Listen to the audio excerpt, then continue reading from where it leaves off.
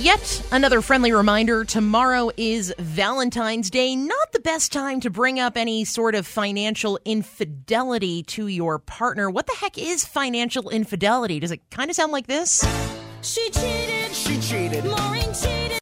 Cheated. I'm defeated. I should give up right now. You got to look on the bright side, though. CBS business analyst Jill Schlesinger joins us. Jill, what the heck is financial infidelity? First of all, thank you for using Rent as my lead-in. That's fantastic. You're welcome. Okay. So here's the thing. There is always a report about this time of year which talks about people who keep hidden accounts from their spouses and kind of lie about money. But really, it's a broad swath. Like when you think about, who's financially unfaithful? What does it mean? It means that it's as bad as I've got a secret credit card account and I've got a whole bunch of debt that I haven't told you about, to a little bit less serious, I spent more than you probably would be happy with, honey. So when you look at the whole category of financially unfaithful, 39% fall into one of those things. I don't know. I don't think many people have secret accounts, but I think a lot of people have maybe some spending habits that their partner are not particularly on board with. Certainly. And those things are really hard to talk about with even friends, not even a loved one. So the best way to do that, first of all, don't do it tomorrow. That's a poor choice.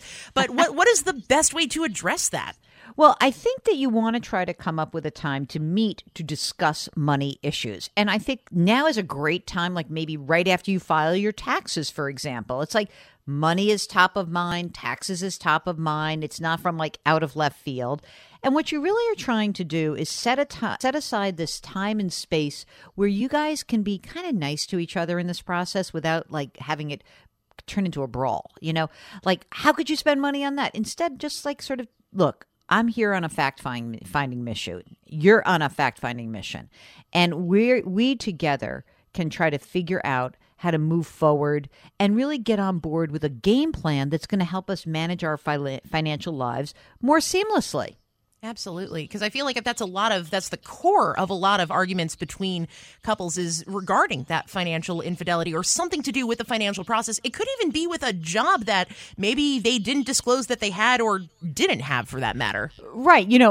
By the way, that just pulling in the Super Bowl last night, that funny ad from Dunkin' Donuts, this is what you're doing all day long, is a very funny, cracked me up. But there's a part of this also that is about making sure that you're both on board, not around just infidelity, but just we have a process and we both know what the process is. I feel like it's a little bit scary when I have someone who calls up my podcast and says, I don't know anything really about what my husband or my wife or my partner did. Now this person died and I'm left with this pile and I have no idea. And part of that is the responsibility of both the person who's managing the process, but also the uninvolved one. You guys have to come together to understand what is the system, what are the accounts, what are the passwords. If I don't want to manage my own money, maybe I should have a relationship with a financial person ahead of time before I'm left holding the bag and not knowing where to turn. So it's almost like you're both saying we are going to work towards our strengths, but we are still going to meet once or twice a year just so you, the uninvolved spouse, knows what's going on. Totally. And of course, with all of this, communication is absolutely crucial. I believe that if you're not able to effectively communicate with your partner, there are some other issues that I think you should be thinking about in regards to the relationship.